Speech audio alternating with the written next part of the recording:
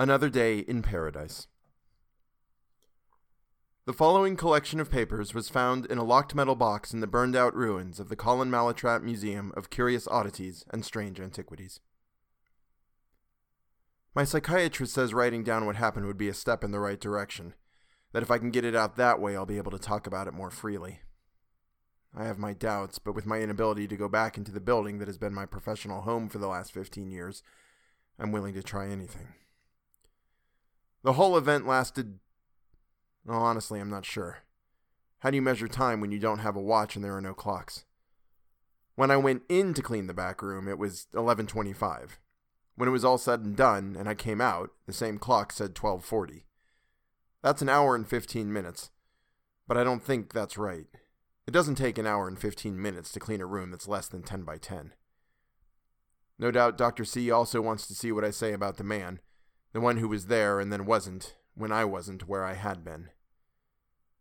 Most importantly, though, maybe if I write this down, I can stop the dreams. They're terrible and horrifying. They wake me in a cold sweat every night, and I want them to stop. Mostly they're about the past, about what happened in that place not of our world. A few of them, though, seem to be in the future, when our civilization has fallen and people have become animals, and they have come through to hunt and kill and eat and revel in their victory. I'm getting ahead of myself, though. My phone rang at 10:30. It was work, calling me to come in and work. I protested I was off, but they didn't want me to work. They wanted me to come in and clean and organize the back room, a process anyone working there could have done, as it would last at most 20 minutes, but I was promised a shift off later in the week, so I relented and went. When I got there was a strange smell in the air, at least to me. No one else seemed to notice it. The best way I have to describe it makes no sense, I know, but it made me feel this way, so here we go. It was a smell from way back in time. A sense of fear, not of any physical thing, but of something that no human has ever known or been afraid of. It reached in and flipped a switch in the back of my mind, one that existed in the instinctual centers of the human mind, if such things exist, of things that were feared on the earth before humans existed, before apes came out of the trees, before fish emerged from the water. But no one else smelled it, so I dismissed it from my mind. The back room was a mess. It always is. A few minutes after I started in on it, pulling out all the boxes I could empty, distributing their contents where they went, Annalise stuck her head in. "Hey, Abigail, how's life?" "Just another day in paradise, Anna. You?" "Same soup, just reheated." "Did it feel weird when you came in?" "What, coming in on my day off?" "No, not weird or irritating in the least." "No, I mean, my anxiety has been pretty bad this morning. Not sure why, ever since I got here. Thought I smelled something a little while ago, and it set me on edge for some reason." "Have you smelled it since then?" "No." "Well, that's something. If you do, come find me and we'll figure out what it is." Annalise gave me a thumbs up and went back to work. I was impressed with myself, that I didn't show that I had smelled whatever it was through the whole conversation. Annalise, apparently, hadn't. 20 minutes later, I was just about done. Only one corner left to empty, so I grabbed one of the boxes against the wall and lifted. There was a hole behind it. The hole was about 2 feet square, looked like someone had sledgehammered it into existence. It was dark inside. Not like dark like I need my eyes to adjust. It was dark. I couldn't see anything. I knelt down for a closer look and saw absolutely nothing. Well, no, that's not true. Far, far back, or maybe up close, I couldn't tell which, a single pinpoint of light. It twinkled and glittered like some sort of impossibly distant star. Then, with absolutely no change, I knew it was close. So close I could reach out and touch it. That was when the yelling outside the room started. I heard my name, but I was focused on solving the mystery of the light. I reached my hand out and grasped it. There was a deafening brilliance, then nothing. The first thing that came back to me was the heat. It wasn't quite hot, but it was warm and dry.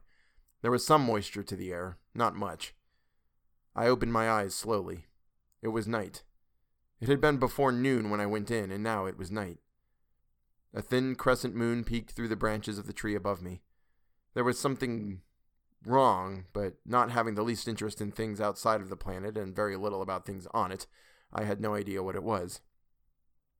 I got to my feet and looked around. I was on some sort of road through the middle of a forest with no idea where or how I had gotten here.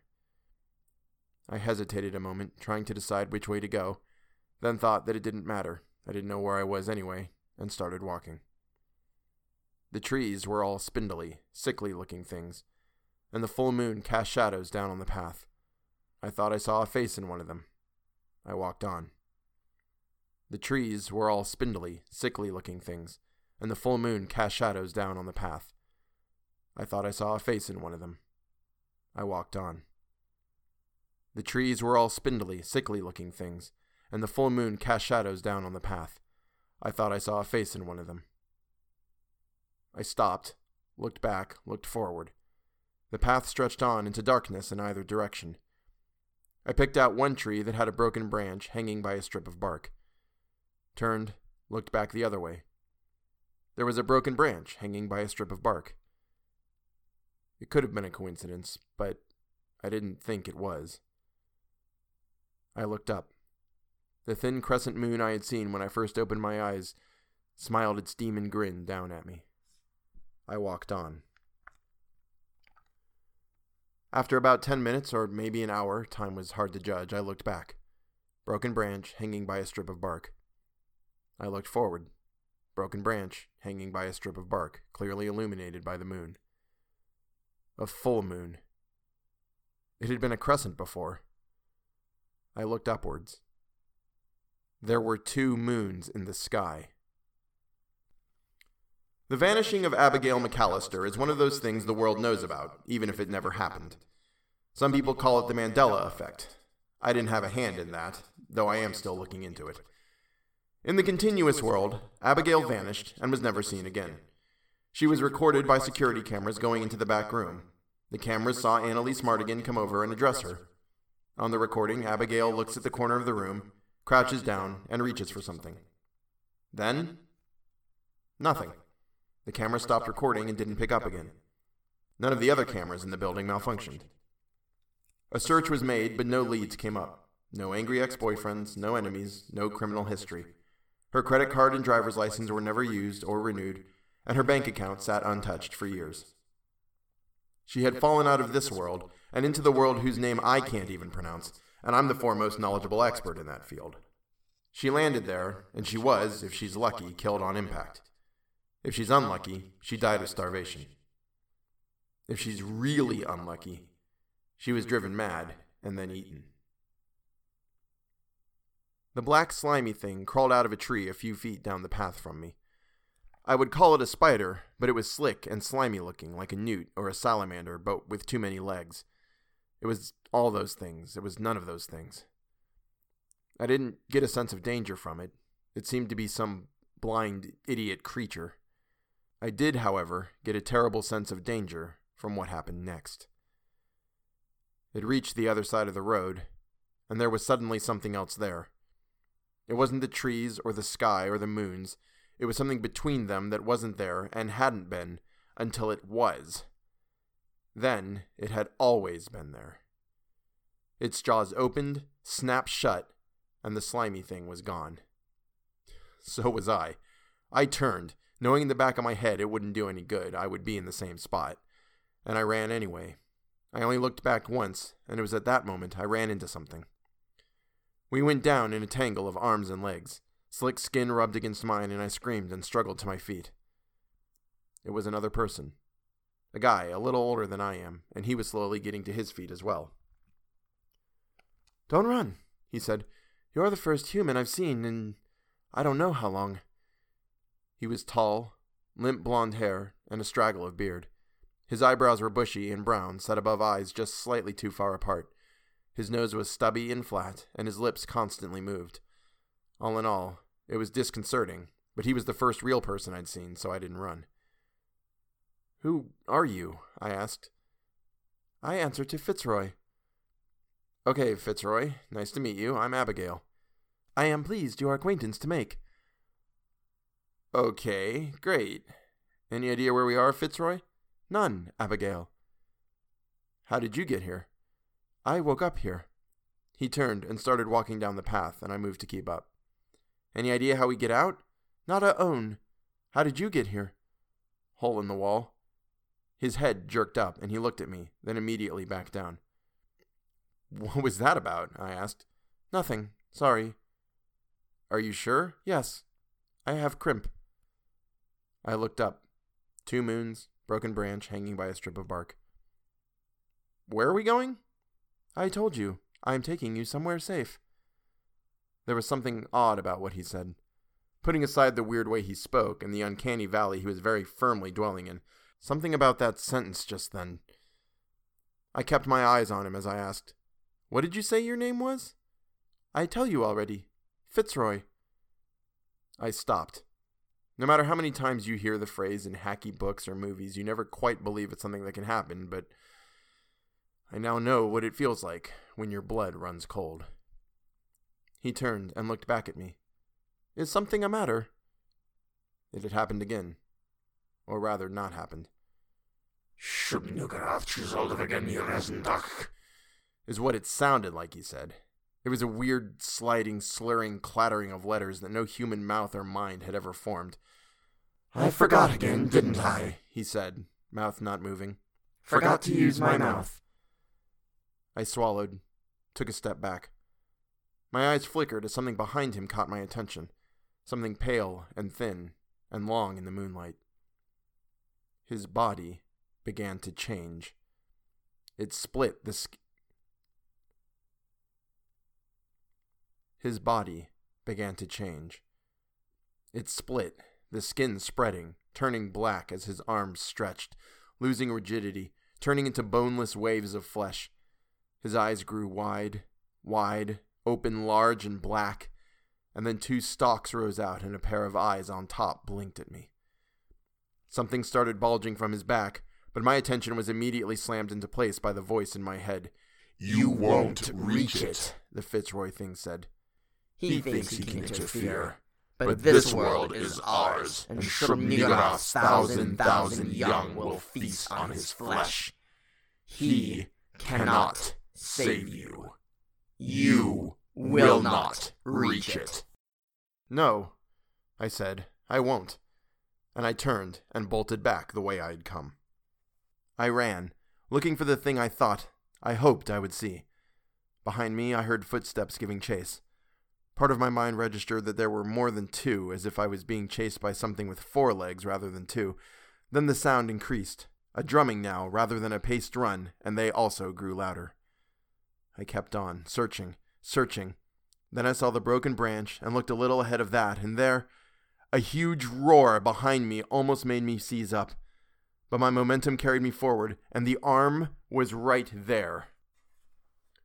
I heard the Fitzroy thing scream, in rage, in loss, in frustration, and God was it close, but I dove and took the hand in mine. There was a tremendous pull, and then another deafening brilliance, and then nothing. When I opened my eyes, I was back in the back room. Normality.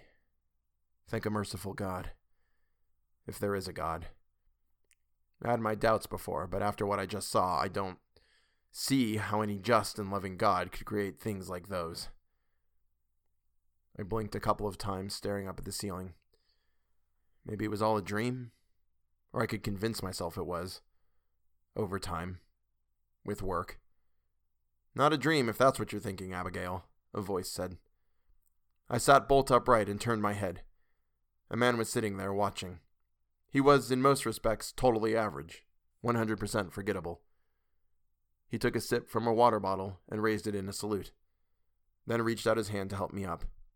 I took it, and then I was outside. No intervening space or time between, just one moment here, the next there. The man was gone, and I wasn't where I had been. I looked around, but he was definitely gone. I walked back into the building, looked around. Everything looked normal, but it also seemed somehow fake to me, like some sort of dark veneer covered everything. I found Annalise and asked her if she had seen the man I walked out with. She hadn't even seen me leave, didn't even know I had until I came back in. So I decided I would put the whole thing out of my mind and move on with my life. That night, the dreams started, and the memories of that place haven't faded as dreams do. So I found Dr. C, and here we are. The vanishing of Abigail McAllister is one of those things the world, even Abigail herself, doesn't know about, even though it happened. In my world, I reached into the hole in the wall and pulled her back out. I changed history, even if I'm not a time traveler. I don't really know what I am. Never have. I can know things as they happen, and I can affect outcomes before they're locked, but otherwise I don't know how to explain what it is I do. I think of myself as a sentinel. Over the years I've been doing this. I've collected lots of things, saved a few lives, lost others. Abigail's is a story that ended well. This part of it, anyway. There's always some psychological consequences. Like the gentleman from Rook's Mill, which I didn't find out about until it was too late. At least his suffering is over. I think Abigail will be fine. I hope she will. I hate collateral loss. Always have. Ever since Anya. Colin Malatrat, June 15th, 2014.